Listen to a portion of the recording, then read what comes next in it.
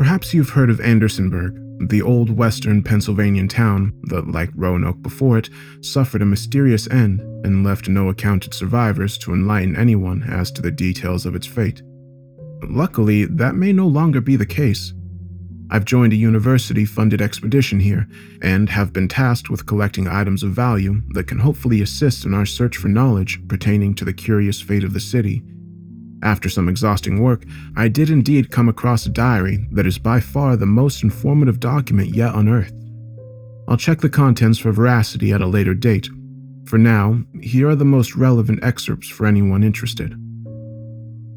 The 3rd of April, 1829. Another man caught the fever, this time down at the lumber camp. From what I hear, the poor bastard was tying down the logs when he just up and fell right over into the river, almost drowned, I heard. And when the others got to him, Matthew and Thomas and the lot, they said his face had gone pale as a cloud and that he was shaking and sweating and coughing. Ain't no mistaking that for nothing but the early signs of the fever. So they hauled the poor fellow out and gave him a canteen and had him rest.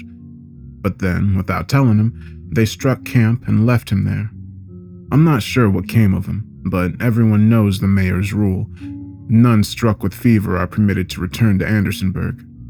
If they favored enough to survive the thing, unlikely as that sounds, they're to remain banished to the woods with nothing but the clothes on their backs and whatever coin they got in their purse. Not one of the other lads down at the camp wanted to risk becoming as infected and meeting such a grisly fate, no sir. The 4th of April, 1829. By mayor's decree, the lumber camp is to be abandoned, along with all the supplies it's gathered, for fear of being tainted with fever. There was an uproar at the mansion today over that decision.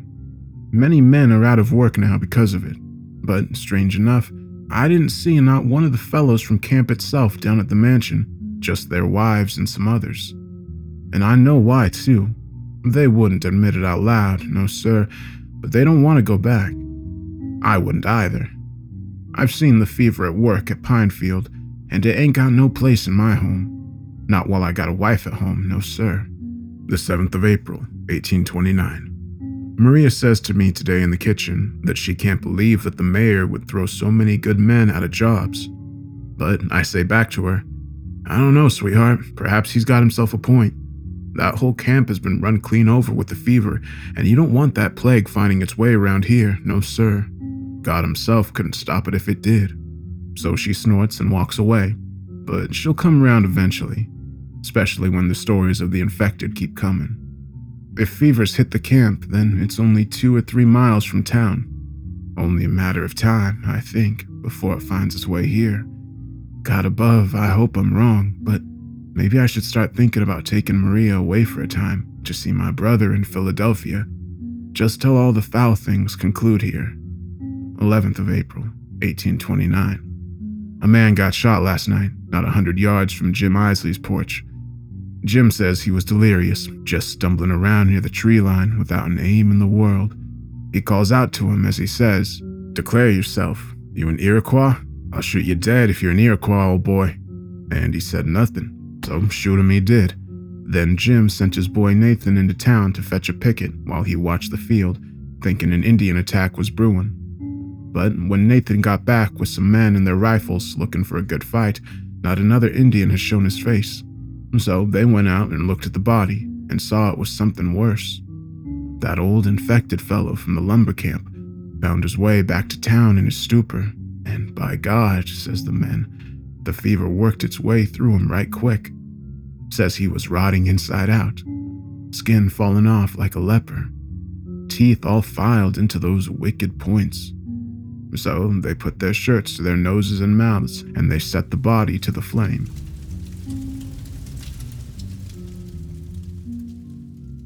They told the story today at the pub, but some of the other gents there took offense to the tale, says they should have told the mayor, says they shouldn't have gone near the corpses. One fellow, Tom Huggins I think it was, said those men were probably infected too, by virtue of going near even a dead infected. Says the plague lingers after death. Then he bolts out the door and the barkeep asks the storytellers to leave. I left too. Ain't no risk in getting the fever, no sir. 15th of April, 1829. Jim Isley didn't show up at the office today, and all the men there know the story with the infected fellow getting shot too. So the rumors are swirling. No one's heard from him. His clients are stopping on by, and all we can say is we ain't seen the fellow. Come on by later on. So they do, and they ain't happy about it, no sir. I like old Jim, even if he is a little small-brained, so I says to myself, I think I'll stop by his house after closing to see what's the matter. I know I shouldn't, but if he's sick, I'll know for sure, and I won't go near the man. I just hope it ain't the fever. God above, I hope it ain't the fever. So I gets to his house around about dusk, and his wife Sarah opens up the door. She's a sweetheart, she is, but even though she's putting on a nice big smile for her guest, I can tell she's got a worry on her mind. So I put my hat on my chest and I says, "Greetings, ma'am. Just stopping on by to extend my regards to Jim. He didn't show up at the office today, you see, and I was hoping I could see him." And then her smile fades and she says, "That's mighty kind. But Jim's under the weather and he won't let her or Nathan in the bedroom. All she knows is he's sweating and having trouble keeping down a meal." Then my smile fades, and I says without a second thought, "Sarah, I'm guessing you heard about the guest a week and a half back? The man Jim shot?" And she says the Iroquois scout. Jim says he shot him dead. So I says, "Sarah, that weren't no Iroquois scout. That was the infected fellow from the lumber camp. Jim and some of the other fellows burned the body once they saw the skin." And her face goes white as a ghost, and she just says not to lie to her, to not lie to her about Jim. And she goes and shuts the door in my face. I hope she gets her wits about her and gets Nathan out of there soon. He's a good lad, and she's got a big, kindly heart herself. They don't deserve this. As luck would have it, though, I ran across Dr. Armistead on the way home, and I tells him about Jim. Maybe he can help. 16th of April, 1829. Maria wakes me up earlier today, and she says the Isleys are gone. And I'm tired, so at first I don't know what nonsense she's talking. But then I remember Jim and Sarah and Nathan, and I says, "What do you mean gone? Dead gone?" And she says, "No, the doctor says Jim's got the fever." And so a few men grab their muskets, and they haul the whole Isley family out of their house and toss them right out of the whole town. Some of the men says if they ever come back, they'll shoot 'em dead. So I feels right guilty for rattling 'em out, and I throws my cover off and run outside and down the street. Sure enough, the Isleys' home has gone up in smoke. The whole town's out there watching it burn without pity, except the parish. And when I run up, I hears people talking about anyone else who's been in contact with that body of the fellow down at the lumber camp. Then I hears the other names come up: David Brody, John Green, Will Benson Hodges. The townsfolk say they gotta find him and give him the boot, or else the whole town will get the fever. One lass says, "Why don't we just shoot him?" And another fellow says back to her, "Then we'd have to remove the corpse. Wouldn't want to go near such a thing, would you? The plague lingers. Better to have 'em walk right on out of there on their own 2 feet. But I think to myself, hell, that's almost worse. 18th of April, 1829. The town's all done over in a hysteria, I tell ya. The mayor's declared martial law ever since the Isleys and the Brodys and the Greens and the Hodges got evicted. And not a soul is to enter Andersonsburg until further notice. You can leave, and he won't stop you, but you ain't coming back if you do. And the townsfolk will assume your departure means you've been struck with the plague. Then they'll burn your home to ash. I've seen it happen 10 times in the last few weeks alone. These boys ain't playing games, no sir. There are some of them religious folks talking about how it's God's judgment for sin, and other fellows with muskets patrolling the streets, and every once in a while you'll hear a big old loud crack as he pops off his gun. Because that's the other thing, you see. Them infected, they keep coming back in. 20th of April, 1829. Some of the infected stormed in down Mulberry Street last night, stole some cattle, rattled some doorknobs, but the militia showed up right quick and drove 'em off with some sharp musketry. They didn't kill any of 'em until they'd run out past the wooden palisades. Then they shot 'em in the back and dropped 'em like a sack of potatoes, says they. The men have orders to only wound if possible, you see, if the men make it inside the town.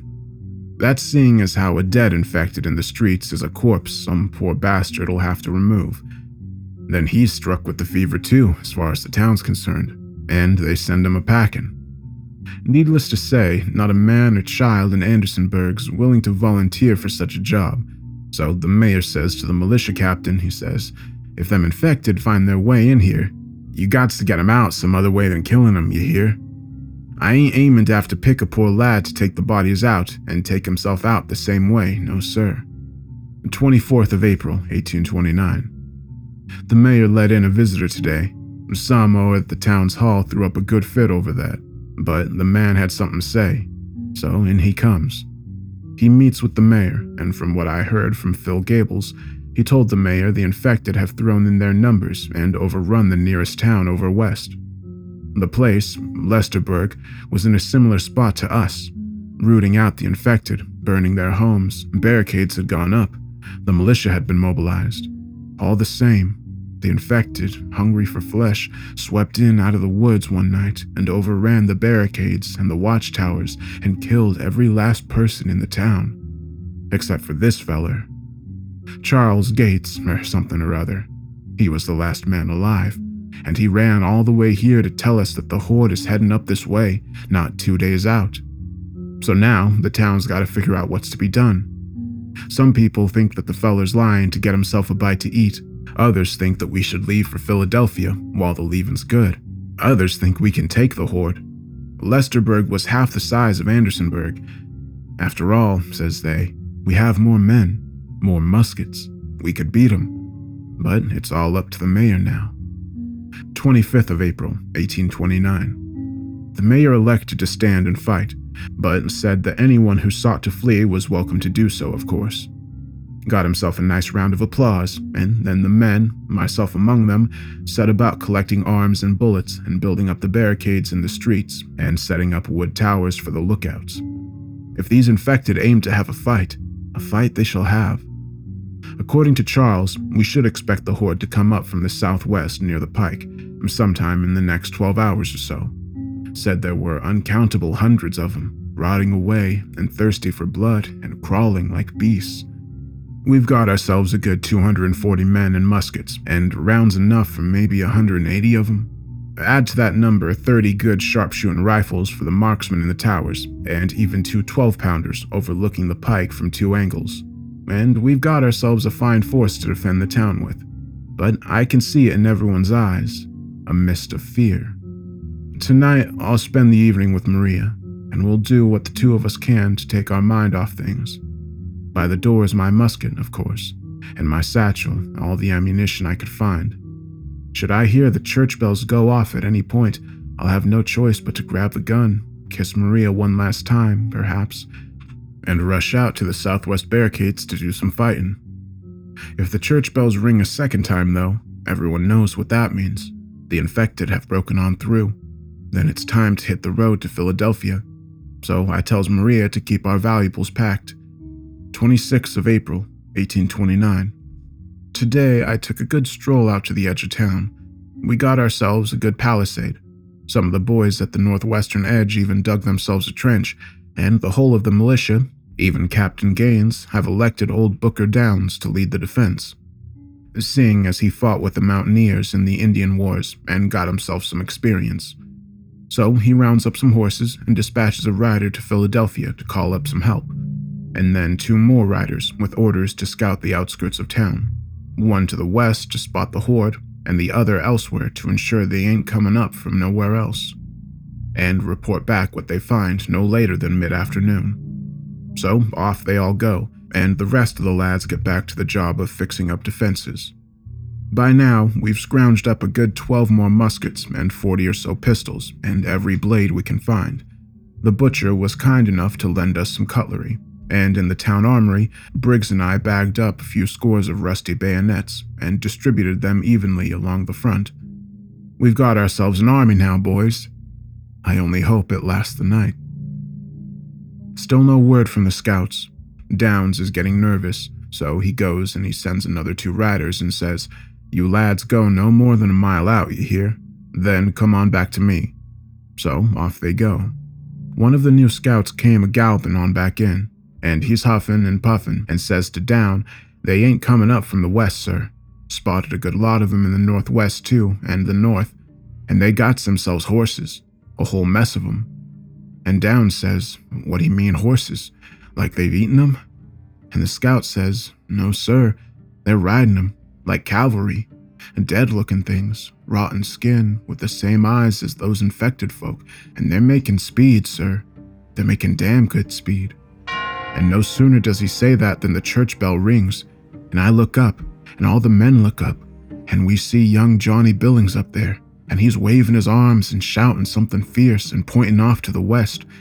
So we look to the west, and there they are, all of a sudden, a whole mess of them infected coming up the tree line and running up the hill towards the barricades.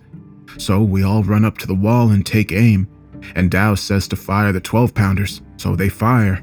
Boom, boom, and a good few of those infected goes a-flying. But then more coming, and more and more. So then the marksmen open fire from the towers, and they're picking the bastards off as best they can, but the horses get closer and closer. Soon they's in musket range, so me and the boys fire a volley, and when we reload, the boys behind us fire, and then the boys behind them. We fire 3 lines deep at the choke points, and pretty soon we got infected piling up right quick, not 50 yards off.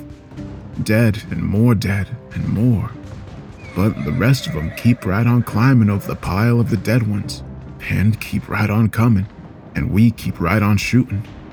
But then the infected did something I ain't seen yet. Far as I could tell beforehand, the fever keeps you from thinking straight, and then you're just not thinking at all.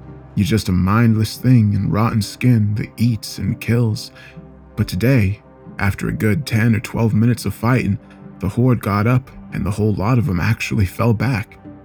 Now that says to me a number of things. Things discussed openly as the men set about reloading and fetching water in the interim. That means these things are thinking. They know they couldn't break our lines, and so they retreated back towards the trees.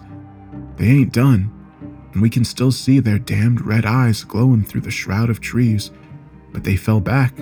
Maybe they scared. The infected haven't tried another all-out assault yet. Commander Dawns thinks they're waiting for nightfall so they can slip in unseen. So he had a handful of boys from each regiment head out into the killing fields and throw up lamps while some others stood guard. When sunlight starts to fall, we'll have our boys run out with torches and light those lamps. And the hope is we can keep the fields lit for shooting throughout the night. We got closer lamps too, that can be lit from behind the barricade without having to send men out all exposed.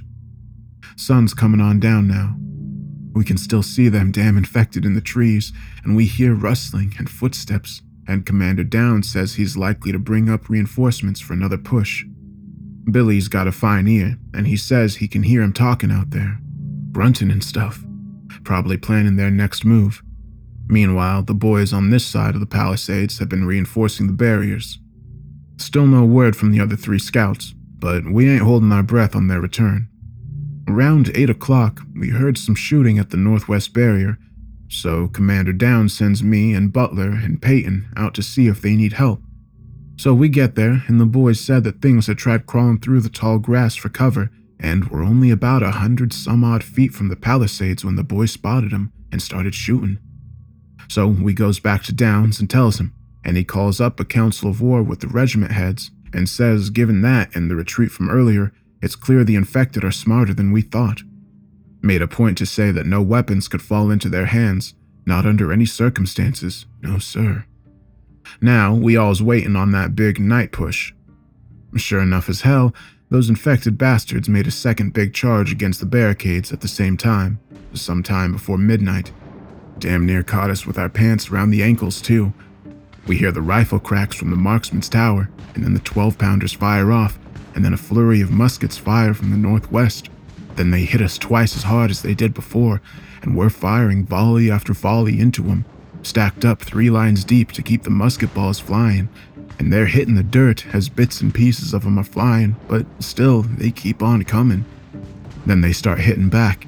Even though they're still a good 50 yards to the palisades, they bring up rocks and start flinging them towards us, fistfuls of gravel flying through the musket smoke, and they peppering the boys and knocking teeth loose. Men start to yelp when they get hit, and them 12-pounders are firing away too.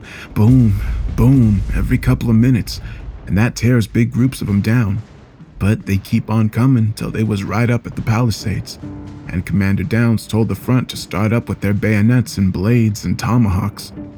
I remember how close the bastards came to taking a big old bite right out of my neck. Luckily, old Bruce nicked the sumbitch with a bayonet to the head and he keeled over. Not long after that, the infected retreated again. But now, we got a fresh problem. We got casualties. Men are bit. Men made contact with the plague, and so we's got to do what we all knew we'd had to. Get rid of the infected. Commander Downs rides up and he takes a good long look at this one poor lad, arm bleeding from a bite, and he tells him to head out and relight the torches. The boy looked all forlorn, and as soon as he lights the torches, Downs has one of the men fire at the poor lad. He dropped like a stone, dead before he hit the ground. That one hurt us all, I think. But he wasn't done neither. Some of the other men got touched by the fever too, and so me and the rest of the boys backs up and level some rifles at him, and we asks Commander Downs, "What do we do with him, sir?" And he says, "You know what we do. We send him away." So at gunpoint, we show the men to the gate, and they're begging and they're pleading, but we got no choice. So out they go, and we say we'll fire at them unless they get as far away from town as they can. We all knew what was coming, and sure enough, as they got near the woods, infected ran out and dragged him in. We all watched till the screaming stopped and the bushes quit shaking. Few of the men here got sick. Others cried. I just wrote it all down. God above, I hope Maria's as far from this hell as possible. 27th of April, 1829. We slept in shifts last night, and luckily there weren't many other attempts by the infected to rush the barricades. But we're tired, the lot of us. Damn hell, we're tired. I'd be amazed if any man got a lick of real rest. We was silent, but we stayed up, and we listened good to the sounds of infected howling out there in the woods. There were thousands of them, it sounded like, filling up the whole night sky with the din of their big collective war scream. Lasted for an hour, maybe more. One of the boys near me was praying all night long, begging for the good Lord to come down and save us.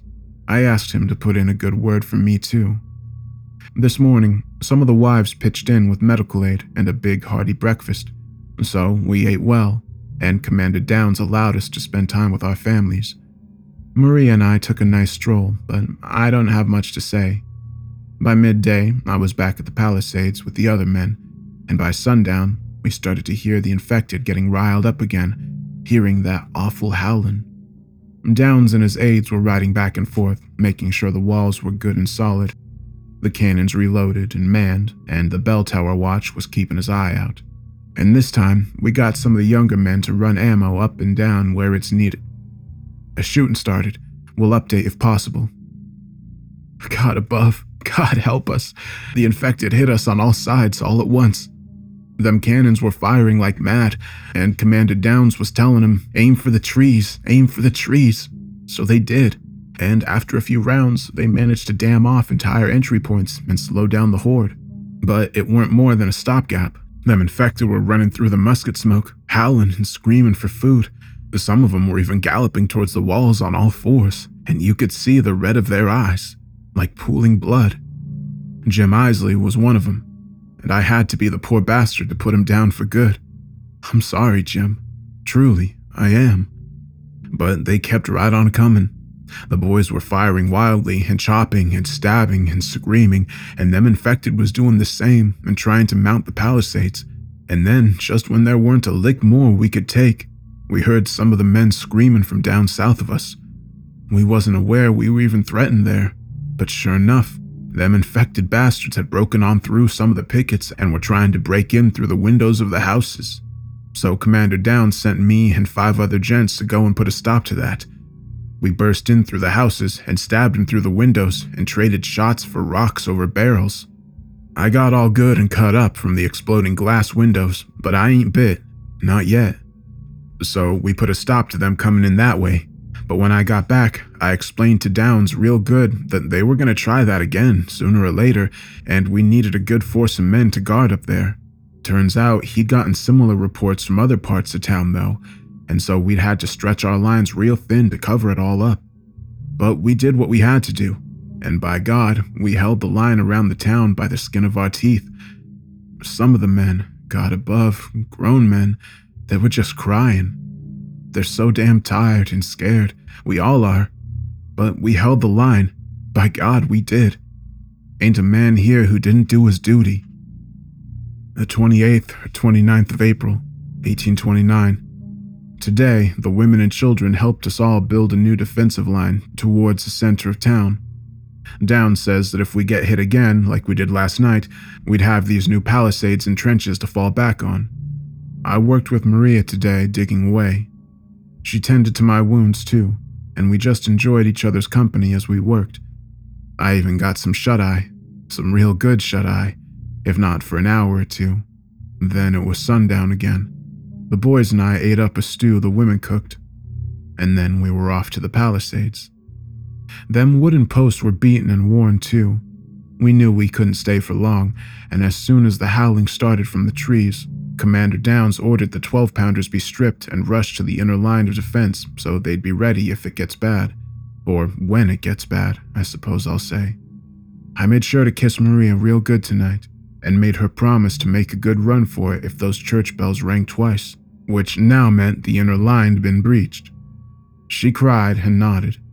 I wanted to tell her that if she had to run, I'd meet her at Joseph's house in Philadelphia, but all I could bring myself to say was, "You run straight for Joseph's, you hear?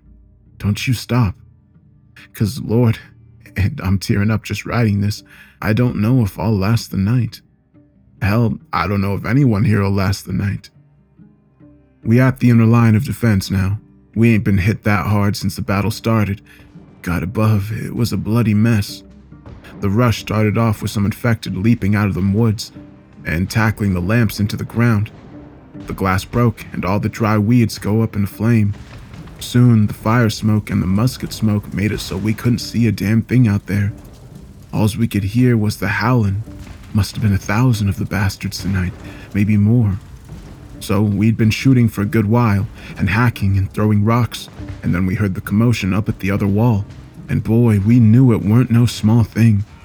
There were men screaming, and the shooting altogether stopped up there. We knew they were done for, and Commander Downs rides up to us and he says, "The northwest palisade is breached. Fall back to the inner line. Fall back."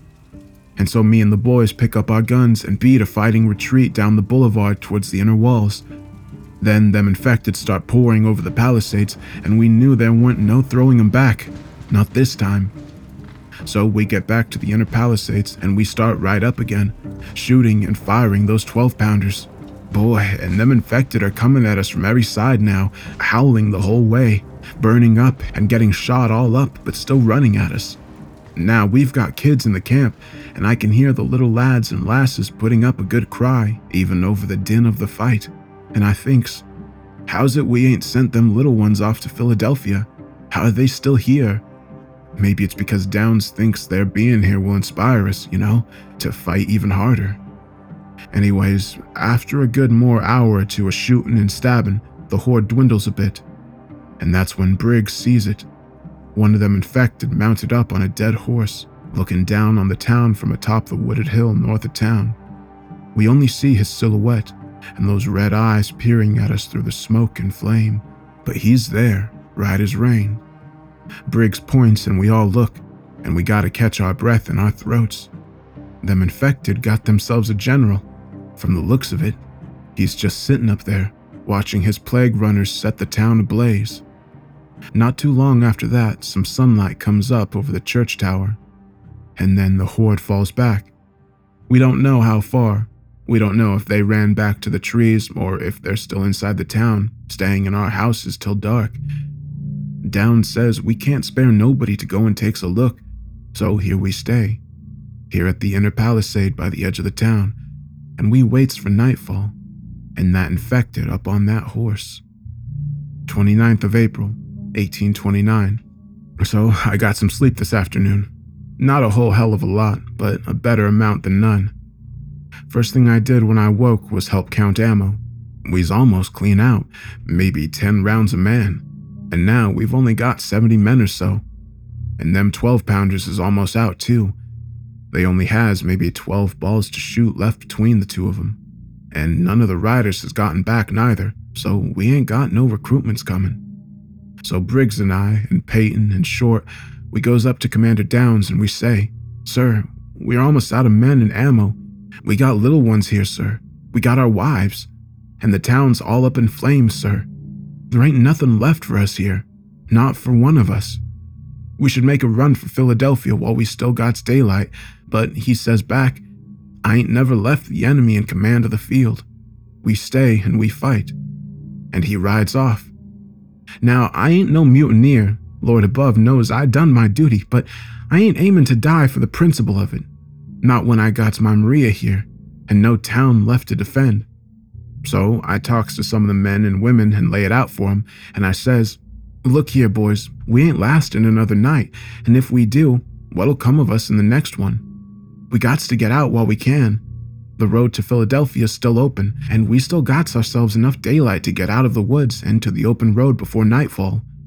And the majority of 'em nod, and we take a vote. The motion to leave is the clear winner. So we get our things, and we tell Commander Downs, "We's leaving, sir. There ain't nothing here left for us, and we ain't aiming to die for a pile of rubble." And he gets red in the face, and he says back, "I'll have the lot of you hanged for treason." And he calls up his boys, about half the men left with their muskets, and he says, "You law arrest these mutineers, you hear?"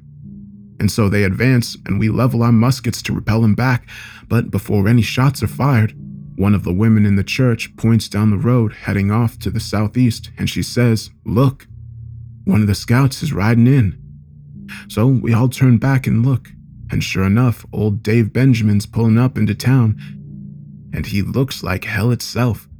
He says, "Water, water," and we give him a canteen, and then he says, "I was coming up with a column of state militia from the Midland, all the helps I could muster up, but them infecteds, they're everywhere, all over the road, out in force.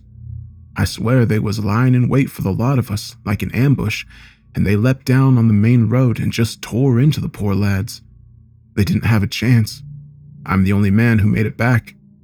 I needs to tell y'all that the road to Philadelphia is blocked. So now the whole town's in a panic. We're surrounded by the plague, and there ain't no way out. And not a minute ago, while I was writing this here entry, someone points up the hill north of town and they says, 'There's the horseman.' And we all look, and there he is, that plague rider, eyeing the town with that wicked red stare of his, and that of his horse.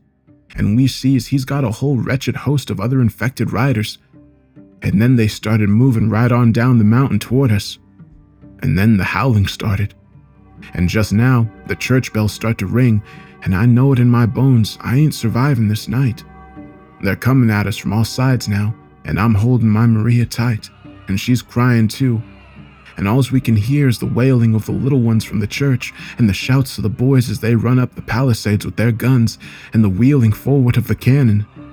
So I gave Maria a kiss, and I'm leaving this here diary in her possession. I love you, darling. I love you. And I hope you know that." The 29th of April, 1829. Paul has gone off to the Palisades. He's scared. I am too. We all are. But we've got to be strong for the children here in the back of the church. The other women and I have tended to the lot of them since the men fell back to the inner line of defense, which I helped to build. And at least half of them have the fever. Of that I'm now sure. But it no longer matters, does it? They won't live to see themselves be taken by it. And perhaps that's a merciful thing. The shooting has started. The boys are throwing in everything they've got. God bless the lot of them. But I can tell it's not enough. We've but an hour left. Maybe less before the infected make it to the church. The children here have cried themselves empty. And now they're huddling around myself and the other women and clutching our dresses and burying their faces in our laps. I'm as afraid as any of them. But I can't let them see that. I can't. The church bells are ringing again, and the men just outside, the 30 or so of them left. I've no idea if Paul is among them. Sound exhausted and panicked. The cannons have long since stopped firing, likely having expended their ammunition. Only periodically do I hear a musket blast. Paul was explaining earlier that they'd nearly run out of bullets last night. I can't imagine they've found many more. I hear galloping now, coming up from the west. It's not the state militia. It's that plague rider. I can hear him. I know it's him. I know it. He commands these beasts. He grunts and shouts, and they listen. They're only a few yards from the church doors. We've hidden the children in the very furthest corner and covered them up with whatever we can find. We told them to stay quiet at all costs. But some of them are infants. They'll cry for their mothers. And when they do, the whole lot of them will be found. It's been several minutes since I heard musket fire, and the last of the shouts from our boys have long since ceased. All I can hear now is the howling, and some of the women in here saying how we should use the pews to barricade the door. But it's hopeless. We all know it's hopeless. All we can do now is be strong for the children. But how can I? My home is burnt. My Paul is gone. All our boys are gone. How can I be strong when my strength is gone? The infected begun hammering away at the church doors and windows. We are surrounded in here. God, Lord, give me strength, please. Father, give me strength just for a little while longer. Just for a little.